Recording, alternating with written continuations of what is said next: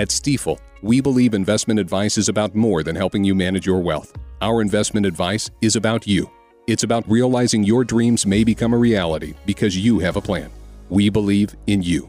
Find your new Stifel financial advisor at stifel.com. That's STIFEL. Stifel Nicholas & Company Incorporated, member SIPC and NYSE. Boll & Branch sheets. They are the softest, the most comfortable sheets you will ever sleep on, and they only get softer over time. Boll & Branch uses a pure 100% organic cotton. They have thousands of five-star reviews. They are loved by hundreds of thousands of Americans, including former U.S. presidents. Go to bollandbranch.com today for $50 off your first set of sheets and free shipping with the promo code RUSH. You spell it B-O-L-L and branch.com. Remember the promo code RUSH. In December 2017, the Los Angeles Times identified an alarming new threat to California. Climate scientists' new computer models predicted the fast-melting Arctic sea ice would reduce California rain by 15%. The Times complained that this new research proved how dumb President Trump's policies are. Trump had pulled us out of the Paris Climate Agreement brought to us by the enlightened genius, Barack Hussein O.